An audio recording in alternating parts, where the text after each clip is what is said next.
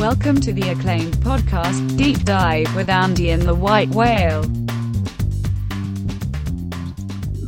Welcome to the Deep Dive. Andy, it's Wednesday. It's the off season.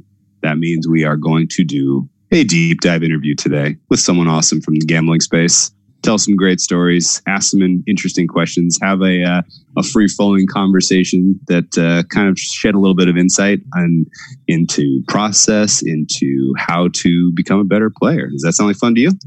Yes, and we haven't done one yet. It's the first. Have we? No, we haven't. First interview. Yeah, that's right. We actually, we did a couple interviews in the NFL playoffs, but those were largely focused around actually handicapping the events themselves. Whereas today we are doing a little bit more industry focus. We have a first ever guest who has actually worked behind the counter for an extended period of time. First ever appearance on the Deep Dive. Welcome to the podcast, Mr. Matt Lindeman. Guys, what's going on? I appreciate y'all having me on. We appreciate your time. And I guess first question at everybody, we give people an opportunity to ask some questions. We got a legit Vegas bookmaker on, and everybody wants to know. First question for you. This is a hard one. Does Vegas know? Vegas knows. Yeah, definitely. They do. Okay. We can confirm. Okay. It's a lot of fun kind of joking around about that. And I think the irony in that statement is that Vegas knows a lot less than everybody thinks they do. And, which we can get into, but, it's really nothing to do with Vegas and everything about the people that are betting into the market and what the market knows. So it's just, kind of an enjoyable thing. And I even saw a tweet the other night that said something about Westgate knowing that the Super Bowl was going under or something like that. So it's a long-standing myth that Vegas knows. I love it.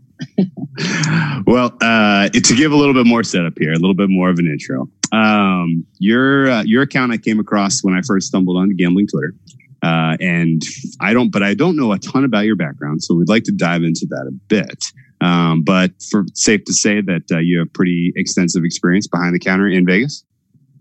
Yeah, I'm getting there. I think if you compared me to a lot of the people that are in town, I'm probably still behind in terms of experience. But I came out here in 2012 and came out with no job, no friends, nothing. Just really didn't know what I wanted to do after college and decided I wanted to give the sports betting industry a shot since I've been doing power ratings and all that, for the last few years in college. And so I told my parents. They weren't very happy about it, but I told them I was going to Vegas and moved out here on my 24th birthday. And I think within a couple weeks, got a job as a ticket writer. And then slowly I ended up moving from Bally's, where I started, over to the M, which was the hub for CG or Cantor Gaming at the time.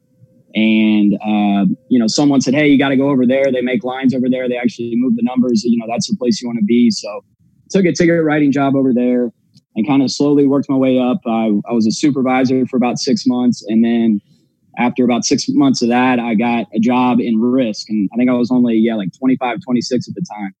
So I got in the back end of CG, and it was, at the time, it had to be the toughest place in Vegas to book games because they were still taking a lot of sharp action. They weren't very far removed from Colbert being there when they wanted to welcome all this, sophisticated play in. So we were still booking really big limits and really sharp action. So I got a really, really great first, experience in the bookmaking side of things, getting to learn and book those bets and book from a sharper crowd as opposed to being somewhere where you don't really take that action. And then, so I actually ended up at CG for about 3.5 years. And, kind of got to the point where I felt like I had gone about as far as I could go there. There wasn't really, any upward trajectory for me there. So I decided to leave and take my chances trying to bet for a living. So I did that for almost 2 years, about 20 months. And, just decided it really wasn't for me. I was unhappy. I wasn't leaving the house, consumed by trying to make money every day. And so I ended up getting back into the bookmaking side of things. I went to work for my buddy Jeff Davis at Caesars, and I was there for about a year. And, we got to do a lot of cool things, got to, really do some cool stuff to kind of market Caesars and get them some publicity, and ended up going over to Circa after that. And, same kind of thing, ended up leaving Circa here recently, and I'm now, kind of trying to figure out what my next move is. So, it's been a really crazy last 3 or 4 years. I've done a bunch of different stuff and worked at, booked for 3 different companies. So definitely have some good experience, but, not necessarily what some of these guys who've been around for 20 or 30 years can say. It was kind of like your audio resume there. Yeah, it really was. Yeah, you can just hand this podcast out. I forgot to give the dates and stuff, but I should have laid out some more duties and responsibilities. But something you said at the end there, which was super useful, is just kind of the power of experience. This is one of those spaces. This is one of those areas where that you can have some beginner's luck. Sure. You can have a couple of years of it. In fact, a lot of people who have kind of survivorship bias in terms of on the player side, I think they probably had some beginner's luck. They didn't quit because they thought they had a skill at this early on. But the more and more years you accrue, the more and more experience you obtain, the by far and away the better understanding you have of kind of how it all works, really, from beginning to end. And I definitely feel like I have a weakness in that I've never worked behind the counter. I haven't heard a ton of stories. We don't have a ton of connections to people who've worked behind the counter. So much appreciated coming on today and sharing some of your stories. This is going to be a pretty interesting podcast. But I guess, did you feel like, I guess going from player to bookmaker to player to bookmaker, I guess, do you take lessons in each step and feel like that, you are starting to, see the forest through the trees a little better as you go on and on in this space?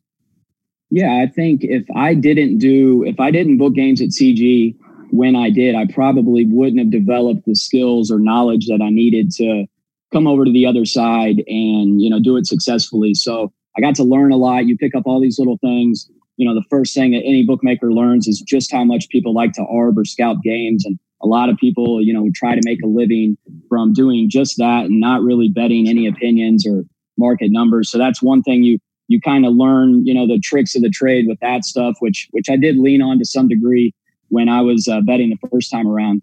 So yeah, you pick up on these little things like that, these little edges these guys have or things they'll do to give themselves a little bit of an advantage. And it certainly helps. And then, the first time I left, I got a really good opportunity for that, 20-month span to kind of sit there and teach myself some things, learn some things on the betting side. And then I actually ended up working with a group right angle for a few months during football when I was there. So I learned a ton from them.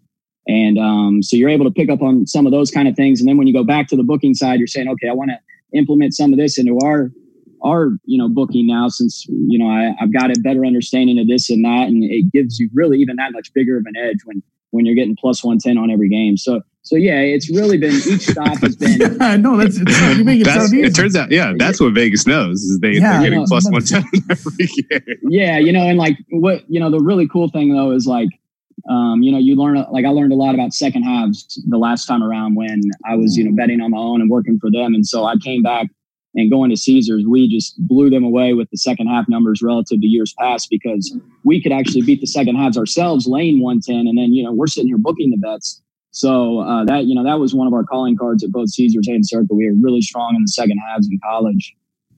So yeah, it's just a lot of fun, kind of picking up those things, and I'm curious to see what I'm going to teach myself or learn from others now, and that I can maybe apply to a future job if I end up doing it again. But yeah, it's really fascinating how you kind of evolve and your opinion on how things should be managed, how they, how things should be booked.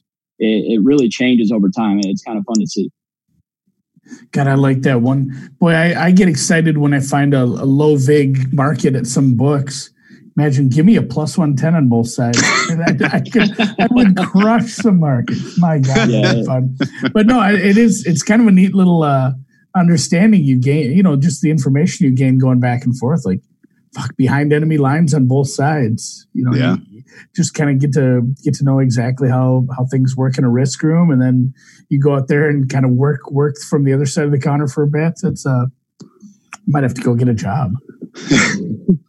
Can I ask you Could I ask you to set something up for us? Let's say you got the Duke North Carolina game this last weekend. Duke goes on the road. They're line -7.5, right? Well, I want to know for a big time college game like that, right? Because this is this is a U.S. kind of centric market. Yes. I don't really know how the market making books in the Caribbean or in the UK or anywhere else besides Vegas. Vegas is probably principally important in shaping some markets like that where it's mostly U.S. bettors. For sure, the prop market for the Super Bowls is a clear example of that. But let's say you got a big time college basketball game coming up. What's it like in the war room as you're figuring out how to shape a line? What are some of the key, besides arbitrage, which is fascinating that's kind of the first thing you thought of in terms of lesson number one, hey, we have absolutely got to be we can't show our ass here and get exposed to the arbitrage players. But, besides that, what are some of the key aspects that go into, okay, we're going to make a market for this game. And then, I'll ask you pregame ideas first, and then I'll come back and have a specific question for second half after that. Well, I'll say for college basketball specifically now, college football, NFL are different. Those are different animals. Those are going to be your biggest, highest volume market. So you really have to, figure out where you want to stand on each game. But you would be so disappointed by the process for booking a college basketball game. It is just unbelievable how low the handle is relative to what you would expect. You just don't, I think a lot of people think when a Vegas book puts up a Duke North Carolina game at 3 or 4 p.m. on a Friday for a Saturday game, they're just getting flooded with action throughout the day. Now, granted, I've worked at books that take a little more sharp action and not so much square action, but it really just doesn't generate the handle and interest that people think it does. So you might end up with, unless you have somebody come in that's making a big bet, you're probably not going to have a decision for more than 5,000 on the side of one of those games. You just don't have this big NFL or college football handle. So a lot of the time, when I'm booking, I've got my set of numbers. I'm not crazy personally about being first to market on college basketball, so I'd rather kind of let the market settle. There's just too many injuries, and it's just way too time consuming, and you really need a team of people to open first. So for college hoops, I'm letting the market come in, and then probably just shading the number. Say that I made Duke 9, and everybody opened 7.5. We'd probably put up 8 or 8.5, and if I made a game 5, we'd probably put up 7 or 6.5. And then you're probably going to take 1 or 2 sharp bets, and then you kind of have taken a stance, at least to start. And then you're just going to, watch the, kind of how the market progresses and stay on that side of the market, depending on what you lean. And realistically, you're not looking to go crazy. I'm not looking to, need the game for 20,000 because I like Duke or anything like that. But, it's really not as nuts as you would think. And it's kind of funny. The Saturday mornings, it ends up being like the Missouri State Evansville game that you take 15 bets on the total each way, back and forth. It's consuming all your time, and nobody's bet the Duke game in 3 hours. It's so funny. But college football is a different animal. You have to really dig in, figure out, who you like, break down the game a little bit early in the week, and then talk about it throughout the week. So it's just college basketball, just not quite the giant that you would kind of think. Yeah, while you were, and this is a spreadsheet that I've pulled, and to be fair, those aren't lined. I pull games against D2 opponents out, but I just did a quick swipe up of 1 week of games in college basketball. There were 332 games in the past week if you go from tomorrow through last week. It makes sense. You take a lot of volume on the some weeks there's 13 NFL games. Of course there's going to be more volume on that shit. They're just, it's a numbers game, I suppose. There's so many damn games. I will say that even though none of the games end up being big decisions, the college basketball Saturdays during conference play is easily the most difficult days of the year to book, in my opinion, because you just have 150 games that you have to cover. And, they're going to be, the second halves are just insane, but you're going to have moves on, 20 to 30% of the game. So you're just going up and down the board all day, moving stuff back and forth and trying to manage. And it's a great challenge. I love doing it as a bookmaker, but man, you are just your brain is fried by 3 or 4 p.m. You can't even think straight. So it's very challenging booking college basketball. I think it's the hardest sport to book, but you really don't see the handle. It's just, it's a lot more sharp than than you would really like. But I mean, there's spots with like it'd be the 1 o'clock games for you. There's times where there's like 20, 30 games at 1 o'clock. And then, I can't imagine how many start landing near each other for halftime. That's just going to be a shit show. Yeah, you know what I've noticed with the pregame is that you, like in college basketball, pretty much all of your action comes in from 7 to 10 a.m. And you don't see a bunch of stuff right up at tip like you do in college football when you've got a lot more public handles. So it's really not as crazy for the pregame stuff. But when you get to 150, 145 and all those games go to half and you're trying to, we're trying to plug in numbers, see what our number is. And it's really nuts trying to, manage all of it. Ooh, that is fascinating. And so that actually explains a little bit of the the rule number one about arbitrage, which is, if you have, if you're, lean overall handle wise across all of this different, attack surface, you have to be extremely conscientious of that because one or two decisions against you because you happen to, be the exposed place for, for the Sharks in that regard, can be, extremely, extremely problematic. That's fascinating. So how do you go? Yeah, I've been out to, I do March Madness every year in Vegas. And granted, that's a whole different animal. That's not, I should get out there just for a conference Saturday, I think, because that's so many more games. But that's a zoo too. And you see it more, like you see everybody in line all morning getting in their bets, but a lot of people are betting a ton of the games throughout the day. But then, the lines for second halves, like all of a sudden you see 30 people just get up and move to the line. Some of them might not even get bets in on the games they want. Like second halves are so, I don't know if people just generally, something psychological makes them feel like I've watched 20 minutes of this game. I have such a good grip on what's going on. Like I'm going to crush this second half. But it seems, and even with the buddies I traveled with and that do a lot of the betting, it seems like that's super heavy is second half betting. And Christ, everybody and their sister bets the first to 15 now. I can't imagine how many people I've seen with tickets on that last few years. First to 15 is monster. I mean, I would say that, the first to 15, that stuff, like the instant gratification stuff where your bet can be decided in 10 minutes. People love that. I think those are great to offer. And I know South Point does a lot of that stuff for, first team to score a touchdown or whatever in college football. People eat that up. Like that's a hit. I think that's going to be kind of a more common market in like March and stuff. But really the handle in the second halves isn't that big either. It's just the moves are sharp and they're aggressive. So you have to really follow it or you're going to be 3 to 4 limit bets high on a sharp side, which is not necessarily how you should be booking the game. So it's just being able to, keep an eye on all the games. It's really challenging. So without giving away all the secret sauce for making a second half line, if I was going about it, I would there will be some regression to the closing number. We'll need to mix that in. There will be some kind of just general understanding of, how teams perform and just overall tendencies in terms of, which some of these coaches we know to be mavens at making second half adjustments and having much better performances in second half than first half. And then there's probably some understanding of game state itself and trying to just evaluate, this guy's in foul trouble. This guy's gotten hurt. Like, are those kind of the key components that go into a decision about hanging a second half number, or is there anything broad I'm missing? Or is there just a chart? That's pretty much.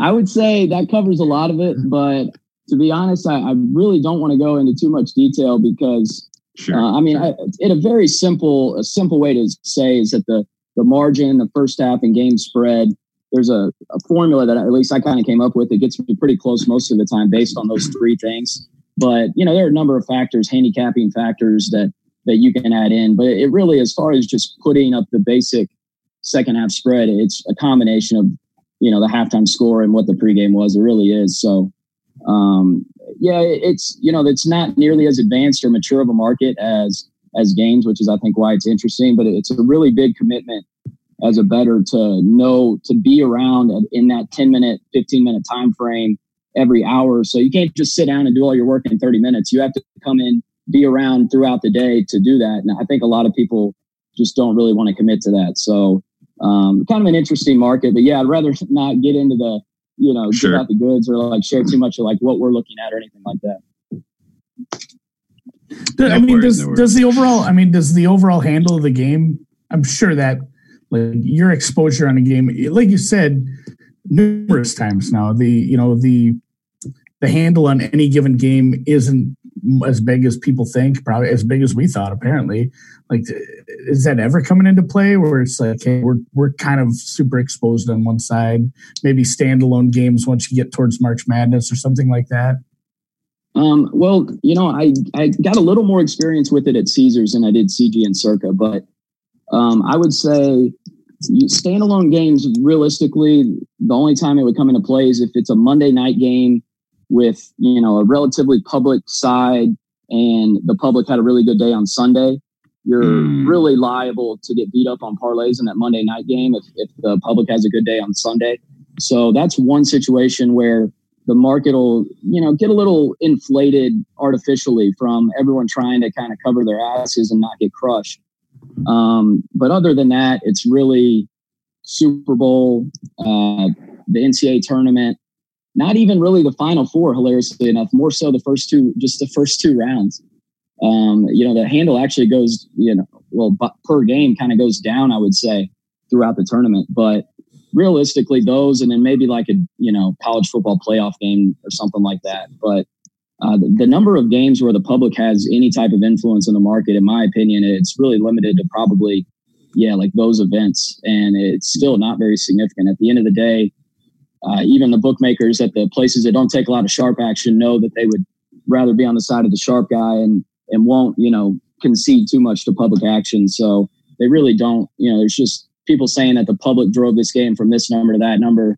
Any regular season game, for the most part, that's probably nonsense. So it's just one of those myths that's out there, and it's tough to kind of convince people otherwise, I guess.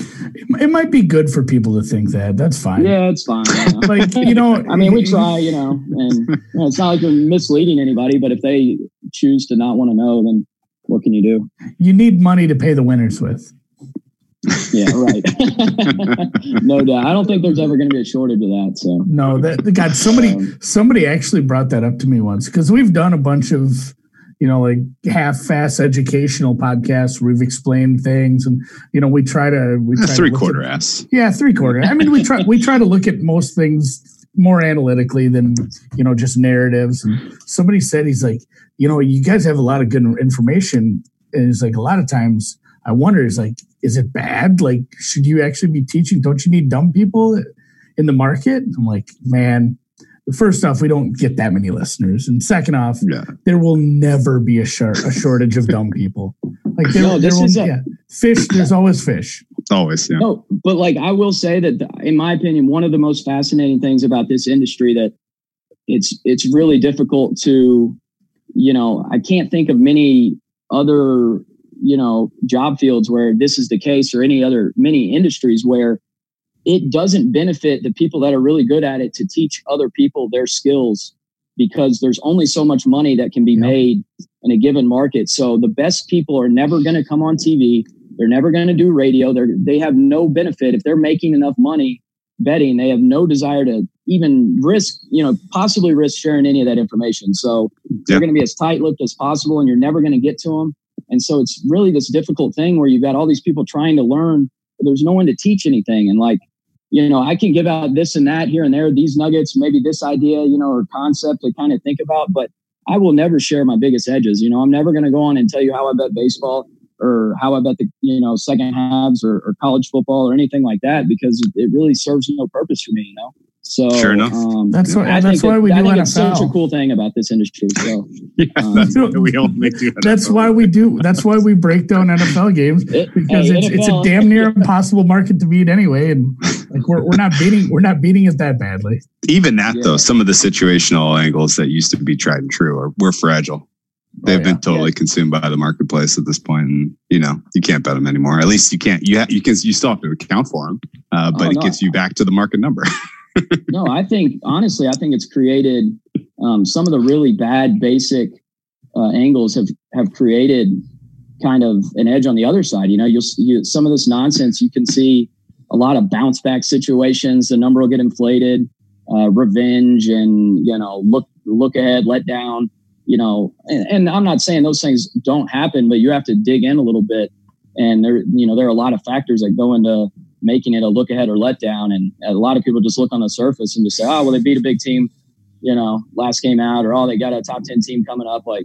And that's all they look into. And that gets accounted for. And it shouldn't necessarily get accounted for in a lot of cases. So that's one interesting thing that I've noticed is that the things you used to bet, you really have to evolve and kind of tweak, how you're looking at things because the market's kind of picked up on a lot of that stuff. Yeah, that's a great point in overall, though. Edges are fragile. It doesn't matter what sport, it doesn't matter how robust it is at the time you're looking at it eventually. If you're betting it into the market is learning. What do you think Bob went and worked for an NBA team now? We'll never know. Yeah.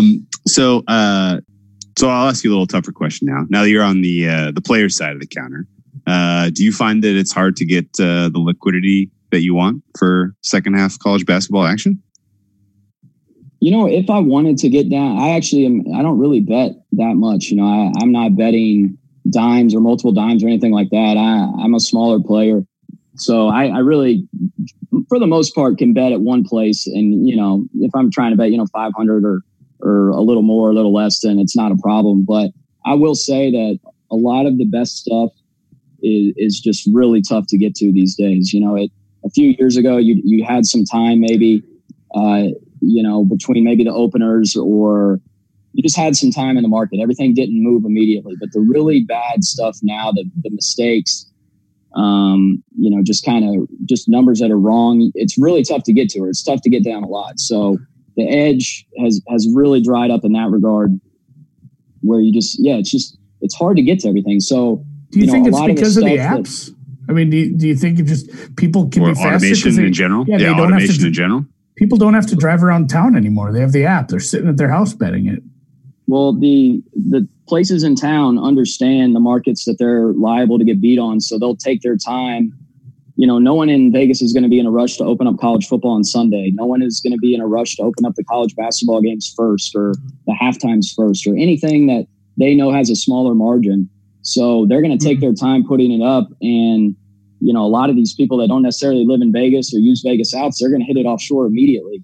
And Chris might drop a half point or a point on the side or total you like before anyone in Vegas even opens it. So, like baseball is a great example. I used to be able to wait until places in town would open. I could, if I had a number that I thought was wrong and I wanted to bet it a few different places, then it was no problem waiting until, 4 o'clock, 5 o'clock. But, the last year or two, if you don't bet it in the first 2 minutes at Chris or Pinnacle, you're not getting that number. It's just not happening. So that's one thing that's changed really quickly.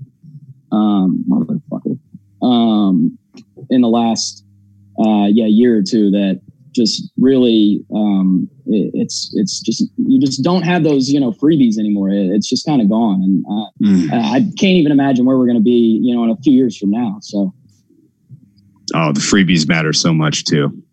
If you can, we were talking about the math behind betting yesterday, if you're a 50-50 player overall, if you're getting one or two freebies a week, there's your 50. That's the 53 you needed right there. One or two a month. You get one or two extra ones out of a sample of 100. That's huge.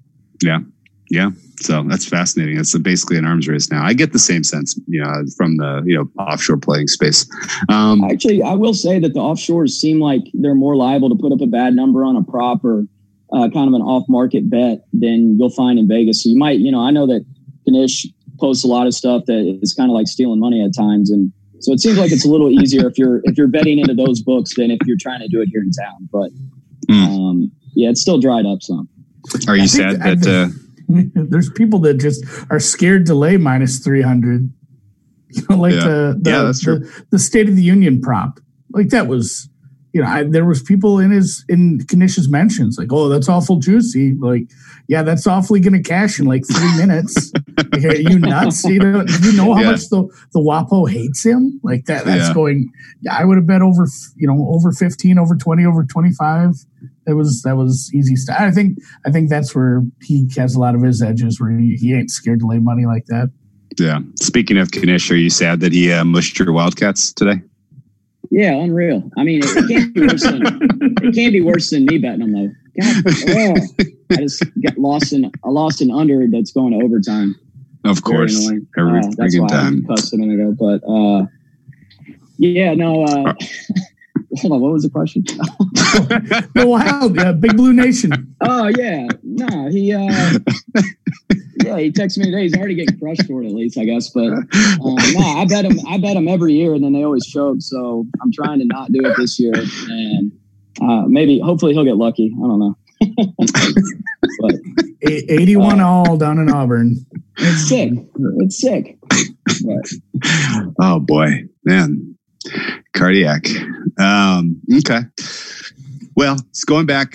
Excuse me. Going back a little bit to your commentary about just basically being willing to take a risk, being willing to hang a number. I think the Circa folks deserve a lot of praise for the approach they've taken in the last 6 months. I know you were a part of that, hands-on for college football. It seemed like they were willing to throw, to try to make the market there, to put out numbers and start to, make a name for themselves in that way. And that was a very bold strategy. It's very exciting to see people trying to emulate a pinnacle model in the United States. I think long term, if they can hang, then that can be massively successful. These very low hold future markets look interesting, exciting. Offering alternate totals, win totals on NFL teams was exciting. Like, is this? I guess you don't have to comment too much on former employer, obviously, but like, is this gonna be around for a couple of years? Should I move to Vegas? I'm blown away by how great of kind of like a vision Metcalf has, and what in terms of what he wants the book to be. I think that Circa is a great thing for the entire industry, especially this town, putting some pressure on these books who have tried to get by with kind of lowest common denominator. What's the worst thing that we can offer and still be competitive? It's kind of been the mindset. So Circa coming in and welcoming sharp action, extending limits to some guys who typically wouldn't be given that courtesy, putting numbers up first, putting up off-market stuff and not necessarily needing to see a number. I think it's all great for the industry. And it was a lot of fun getting to do the college football. And honestly, I was kind of blown away by how much praise and talk it got. I didn't expect it to be as big of a deal as it was, but it was so much fun doing it each week. And, being first to market and kind of seeing just how much of a frenzy it is when you're that first number up. I mean, the amount of handle that you get in that 20-30 minute span it's totally nuts. And, so it's a lot of fun, and I'm hoping that they're able to keep doing that down the line. I think it's, if they're able to show that it's a successful model, then a lot of places are going to have to adapt. And kind of the funny thing about it is, they've done all this, and right now they're only in 2 small books in the D and Golden Gate. Wait until they open the nicest sports book in Vegas. Like, sure, it's going to be. Oh my God, they could be a juggernaut. So I don't know. I'm looking forward to seeing it. I think it's really cool that Derek did something that everyone in town kind of hasn't been willing to do, and he said, "I'm going to pay a little bit more money for an all-star bookmaking team, and I'm going to pay an above-market price for it. I'm not going to try to save every penny I can on their salaries." And so he brought in guys that could make numbers and do all this stuff. And, I thought in the time I was there, it was great. I think that it's definitely on the right track. So yeah, it'll be fun to kind of see. I know that CG tried to do the same thing when I first got to Vegas, and it kind of got derailed a little bit. But if they can do that, I think it's going to be an awesome thing for the industry. And a lot of other places are going to have to kind of reconsider how they're running their business.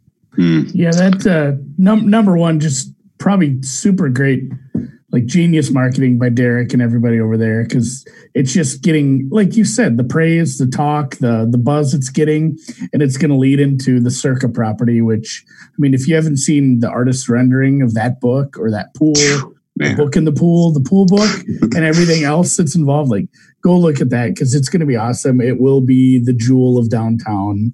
Downtown is like, maybe they should get rid of a couple of those other ones.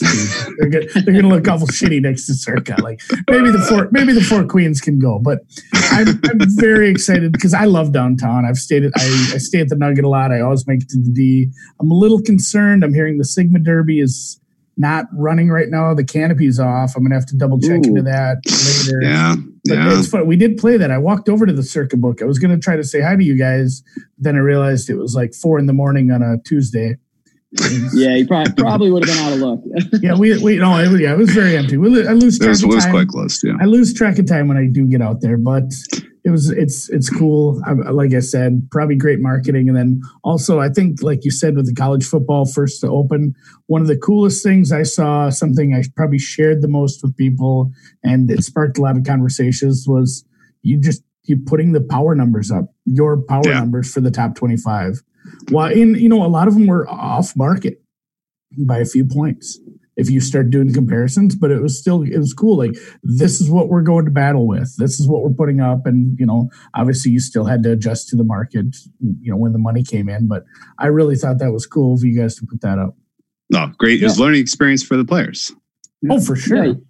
Yeah. We kind of talked about it, and, there's always been like this veil of secrecy with bookmakers in town. And, they always want to kind of create this perception that they have, this big algorithm or these, extensive spreadsheets or power ratings or blah, blah, blah. And a lot of the time they're just putting up a market number that they see on Don Best. And obviously, people know we're making our numbers because we're putting up the games each week first. But I said, why not? And honestly, it was kind of, I thought we could play off of the college football rankings release each week. And I said, let's release it right when they do the college football rankings. And then we'll put out our numbers and people can say, okay, well, Utah's 5th in here, but Circa has them 16th in their power ratings. So they're overrated and underrated, and figured that would be a timely thing that we could do to kind of, jump and kind of throw Vegas into the discussion and say, hey, maybe these guys should have more of a say in, who's getting to play in the playoff. And like, you got Alabama number 5, and you got people just crushing you for having Alabama above these teams that have beaten them and all this stuff. And so good. It's fun to do. And so, at the end of the day, I think people worry about sharing too much, but you still got to do the work. You still got to know what to look at and how to adjust and move those numbers. So me giving the, top 25 each week it's not going to hurt our bottom line. It's going to give us a lot of good exposure. So I thought that was a cool thing.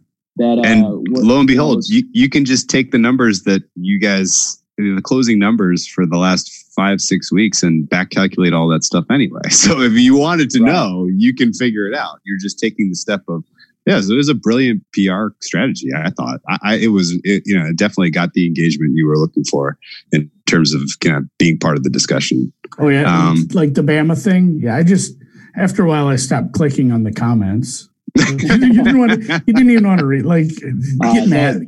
When I did the top 25 for college basketball last year, that was the most fun. Like, I didn't have Marquette in there, and I just got ripped every week because they won like every game by 2 or 3 points, and they were like number 10 in the polls because they had a good record, but they weren't any good.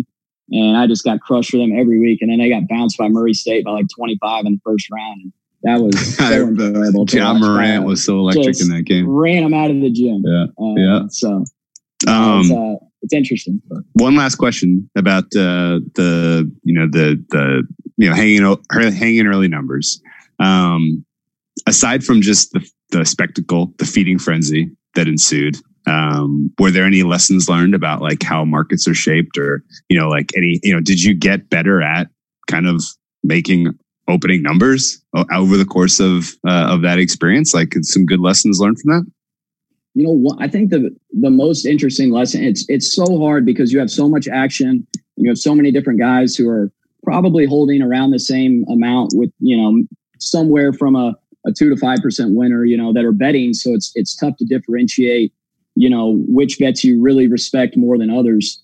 So more so, than learning from the bettors, I think working with Metcalf and someone else who makes college football numbers and kind of seeing how he views things and his process helped me sharpen up a little bit and, some of my shortcomings. Like I know that One thing that I'm really bad about is not, being as aggressive on big numbers. Like I'll always be short on a lot of these teams when they're, like Indiana playing Rutgers. I think my number was, like 7-8 points short of market. He was able to just say, hey, no, that number is going to be 28. And so we put up 27 and sure enough, it closed 27. So just little things like that, where it's like, okay, I need to get a little bit better with this or adjust how I do that. From working with him, I think that was probably the coolest part. Now I do think that, it does get easier as the year progresses, but I think we got a lot better as the year went on. And by the end of the year, I think we had kind of earned the respect of most of the market. Is the goal when you're doing price discovery to get equal action on both sides, or to basically recruit the opinions of the smarter players? I guess what's the goal? It really varies depending on where you go, who you're working for. Like I know at CG, it was more of an approach based on information and what sharp bets came in, which is what a lot of people will do. Let's see where the sharp money is or who we respect the most and try to manage accordingly. But one of the things that I kind of changed my opinion on when I was betting the first time is I really think you have to get out ahead. If you're really going to be successful as a bookmaker, you have to get out ahead of a move or a game or an edge, and you have to kind of eliminate it and not take the bet to begin with.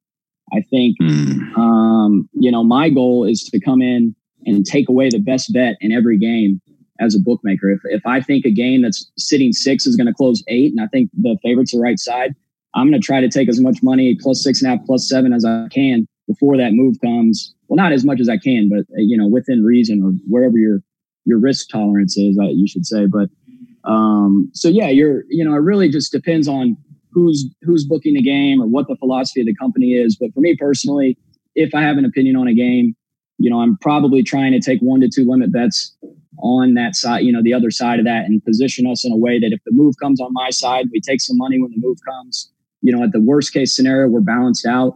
And, if not, we need the side we like. So that's one thing that it really doesn't happen as much as you think. A lot of bookmakers will claim that, they like this or that, or, they did this or that. But in reality, they're just kind of accumulating the opinions of the sharp guys or trusting, the moves they see on the screen. So I kind of got mad at you there. You hackled me a little. Hold on. You said I want to take away the best bet. That was I see that happens sometimes where you see it things open on the wrong side of a number, how you think they're going to open, what you were going to take, and you're like, God, did they do that on purpose just because they know they were going to take it anyway? So basically, confirmation. Vegas sets traps. Yep, setting traps. Hey, it's a trap line. It's a trap. Yeah, for sure. No, the trap thing is another. Will Alabama stop hitting threes? It's ridiculous. Your under's still alive? I have Auburn -6 too. I was looking at I gotcha. But Alabama basketball is doing Alabama football solid after that Iron Bowl upset. God, you're gonna catch a -6. All right, sorry, I keep getting distracted, but it's the whole everybody's opinion on how to do it varies, and I really think that taking the sharp bet and then trying to write a bunch of money on the other side to flip your position is not an effective strategy. You need to just not take that sharp bet to begin with. You need to be positioned in a way that they don't want to bet at your book because you have the worst number of anyone. So it's tough to kind of, everybody has differing opinions on that stuff.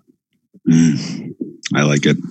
We do that too, though. We'll be doing an NFL preview podcast, and Whale there will be freaking out over a Atlanta Hawks game. I did not bet the Hawks today. I know. Were absolutely the right side on that one.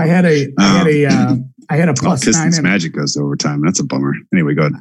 I had a plus 9.5 foul down 8 with 10 seconds left. That happens too.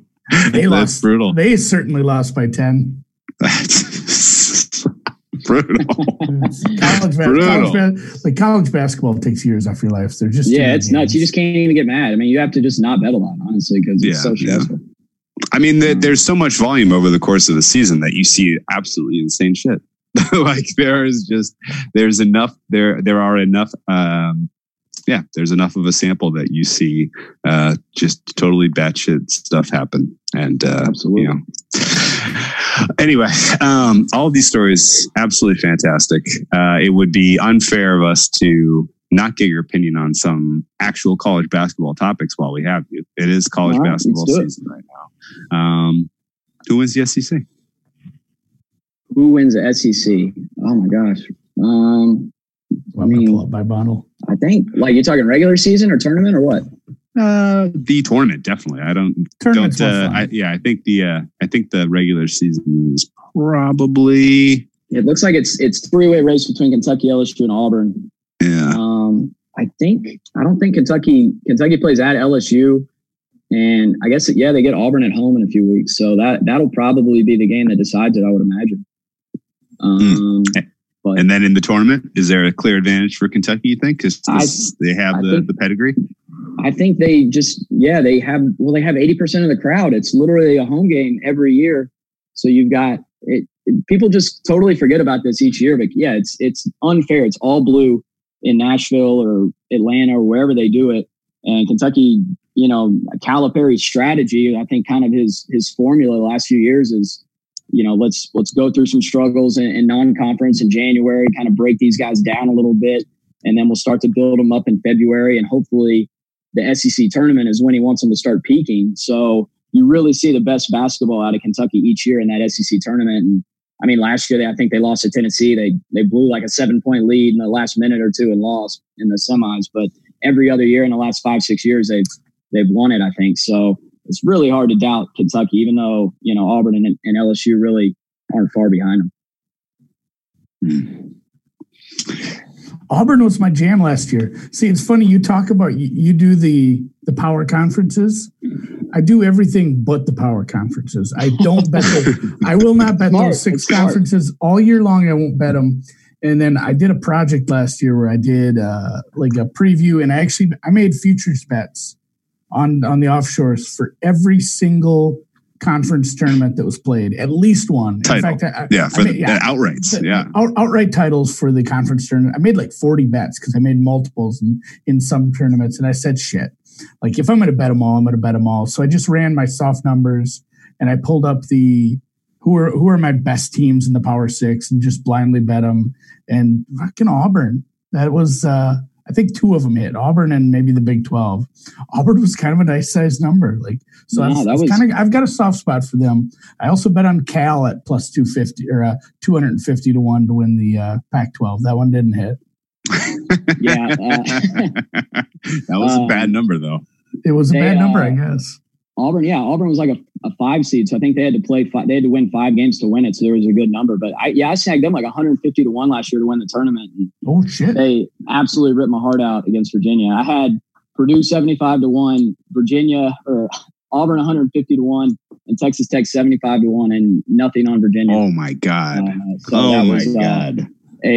Probably the most torturous tournament I've been through from a futures perspective. I don't even want to talk. Like, I had Virginia pre-tournament. I beat all your team. That was the most ridiculous run. Every game. That's where I just said, obviously you can't hedge with it. Whatever it was, like 10, 12 to 1, but there was no hedging going on with some of the numbers I had anyway. And I just said, well, this team's either going to do this every week or one of these times is not going to come through. And Jesus, I don't know how that team won that tournament. They were dead in the water a lot of those games at the end. It was a fun tournament though. Someone had like a tweet with the picture of the 3 games, and it was like Virginia won these 3 games with like a screenshot. Like one of them's the ball's in the backcourt with 2 seconds left. One of them like being guarded in the backcourt with 2 seconds left, and it's just it's nuts how they. But I mean, if there's any school that deserved it after what they went through the year prior, like it was them. So yeah, that was karmic. Anyone in any of the typical blue bloods? We'll put aside the SEC. Any of the other typical blue bloods that we're used to seeing make runs in the tournament, you think have a legitimate shot this year, or is it as wide open as the media would have you believe? Yeah, I really can't peg down a team for. I mean, I think at this point, if you're betting, you can't even look at you. It's just kind of foolish to say, okay, I think this team's going to win it this year. I mean, it is as wide open as it's been. I think everybody in my top 5 or 10, their power rating's down like 2 points from the teams last year. So yeah, I'm not going to sit here and make the mistake I made last year of saying like Gonzaga is definitely winning or whatever. But I think it's one of those years where, you really kind of need to be stalking a future market in the next few weeks and keeping it, maybe circle some teams that have a favorable stretch coming up, like Texas Tech. I played the other day. They've got a pretty nice stretch of games for the next 2 or 3 weeks and should be able to improve their resume some. I think that's kind of your goal, that and maybe trying to find some value in teams that were, had really high expectations preseason and kind of disappointed. I think that's a solid angle this time of year. But yeah, I really don't have a team for you. I got a much better question. Kansas, so I got a much better question then. This is a much better question then. I'm just going to fire through the Power Six. And I would like your general opinions, because we've been mired in conference play for an eternity, it feels like, and we still have a while more to go, right? That has a tendency to make certain conferences overrated, underrated, market wide when they collaborate, when they mix them all up in the pot for tournament time, right? So ACC, do you think the market value of ACC is overrated, or likely overrated or underrated? I think it's probably overrated because it's really down this year relative to what we've seen in prior years. And, I guess Duke and Louisville are at the top of the standings, and, Florida State's up there, but they just seem like a really fraudulent 20-4 team. I don't know. How about the Big 12? That's my only future is Florida State. Big 12 I like, but every year they disappoint in the tournament. It's amazing. But I mean, Baylor looks incredible. And I have futures on Baylor, Texas Tech, and West Virginia. So so you're in on Big 12. Okay. I'm in on Big 12, but I'm not holding my breath. I won't be surprised if they all lose in the second round. How about Big East? Big East, yeah. I think outside of Seton Hall, there really aren't any contenders there. But Seton Hall is very interesting. I mean, they just seem like they're battle tested. And, they seem like the kind of team that could grind out a few wins in March and make a run. How about Big 10? America East. America, Vermont, right? Vermont's winning a game this year. It's got to be Vermont. No, Big 10, that's actually, I got my other two, Illinois and Ohio State, which Ohio State has unraveled quickly. But that one's sideways. Yes. Big 10, I think I don't see anybody winning out of that. I kind of like Maryland, but I think Penn State's probably peaking a little too soon. And Michigan State just doesn't. They're just not good. I don't know, or they're not playing very well. So, I don't love anyone out of the Big 10. I wouldn't say. How does that leave us? The Pac-12? That's not even a power conference. Hey, Pac-12 is better this year. I'll give them that. But, okay, so does that mean that overall Pac-12 is going to be underrated come tournament time? I think, you could say Arizona is better than people think. Oregon's well coached and really talented. And Colorado, I don't know what I think of Colorado, but they're under the radar, but they haven't really shown that they can go out, on the road and beat good teams. So, but I do think Oregon and Arizona are probably under the radar a little bit. How far does San Diego State go? Yeah, so the winner comes out of the WAC or the WC. Does San Diego State what is it, eliminated pre? Yeah, San Diego State over under 2.5 tournaments. I would take under that. San Diego State's power rating for me sucks. Like I have them like 30th in my power ratings. So they're 27th for me right now. So the typical one seed in a 1-8 game is probably, a 7 to 8 point favorite over the 8-9. They'd maybe be like a 1 or 2 point favorite in that game. So, or, maybe a little more just, for being a 1 seed. Mm-hmm. Everybody's going to want to bet a -1.5 or 2, but I don't think they'd be a big favorite in that game. And they'd probably be a slight dog if they end up playing a 4 or 5 seed in Sweet 16. How about Gonzaga over under 3.5 wins? Their conference or their strength of schedule sucks. I just looked it up. Yuck. It's bad. Yeah, it's really bad. And they've kind of messed around in a few of those Mountain West games. But Gonzaga, I mean, they look good, but I don't know. They're not getting challenged. It doesn't seem like, and they're kind of under the radar relative to what they've done. But I don't know. I have a tough time after the team they had last year couldn't do it. It's just really hard for me to pick them this year. So no Final Four for them? It's possible. Yeah, I don't really have a good read on path dependent. Wouldn't it make sense though that this year when it's wide open and they're down a little bit that they would win it? That would be typical. So who do you think the number one picked title champion is going to be in the bracket in the ESPN bracket challenge? I'm going to guess whichever one seed looks the most impressive in their conference tournament. So whoever wins Baylor Kansas game, Kansas, If Kansas anyway, Baylor maybe steamrolls, then Kansas makes sense because that like game against Baylor. If they ended up playing, it's the kind of game over the years that Kansas has played pretty well in and won in front of kind of a home crowd in that Big 12 tournament. So Kansas seems like it's probably going to be a popular team, and I don't know. Other than that, I mean, maybe if Duke starts to peak at the right time, or maybe Louisville or something like that, but. I don't know. Dude. Duke UNC was a hell of a game on Saturday. Fuck yeah. All right. Yeah, I have Gonzaga power ranked like pretty much the same as last year. But we didn't prep you. Yeah. I look at their strength of schedule though too. Like you said, like I made fun of San Diego State's. I have Gonzaga's strength of schedule even worse. Yeah, it's funny. I have them alphabetized. San Diego played a tougher schedule than San Diego State. Gonzaga always, makes a pretty concerted effort to play a really tough non-conference. So it might just be one of those things where a lot of the teams they scheduled didn't end up, I think, Washington and North Carolina both ended up being North Carolina Tar Heels. Yeah, definitely qualify. I would point out the North Carolina Tar Heels definitely in that commentary for sure. Very poor team, the North Carolina Tar Heels. Okay, so we didn't prep you for any of that, by the way. So well done on the fly. That was informative. Solid. That was a great rundown. I feel more informed and more prepared for March Madness than I was before this conversation. Well, so thank you. I'm going to be wrong about whoever wins it. So I tell you that. So don't take too much word for it. Well, you're pretty cool on Kentucky, and you're a Kentucky guy. So I'm feeling like that might be maybe Nish gave him the good luck instead of the mush. He got some shit. He got some shit for that. He got like 30-1, didn't he? He got a massive number. The one comment was pretty solid. I can't remember the guy. Oh, he's somebody. Yeah, he said, Shine. No, it wasn't like, Shine. Oh. It was somebody like, you got 30-1 and the 20th best team in the country. Good job.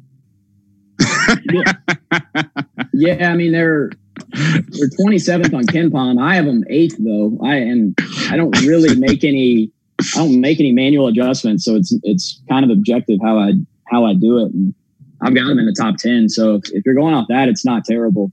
But SEC looks better than people think, as far as I can tell you. I haven't seen Brett Favre 444. That was his Favre, right? Yeah. Okay, of course. That's good. Yeah, Kanish caught the ire of Seville, so he's getting to enjoy that, right? So yeah, I missed that. We'll give him something to do. Yeah, for sure. All right. Well, let's wrap this up. This was super, super fascinating. Great pod. I've enjoyed this conversation immensely. Yeah, you kind of nailed it. Yeah. Good job, Lindemann. No, thank you. We got to reach out to more bookmakers. I think that. Yeah. I will say, like a lot of the shows that I've done, just really don't touch on this side of it and don't get too in depth. So it's a lot of fun coming on any podcast where people ask the right questions and are genuinely curious. So I appreciate y'all having me on, and hopefully we can do it again soon. Very cool. Best of luck. I hope you destroy March Madness and then you get an offer you can't refuse to go work behind the counter somewhere you're desperately hoping to. And for sure, we appreciate all your insight. And I feel like we learned a lot without really giving away too many of the secrets. So good job by you. And with that, best of luck in the tournament. Yeah, guys, I appreciate it.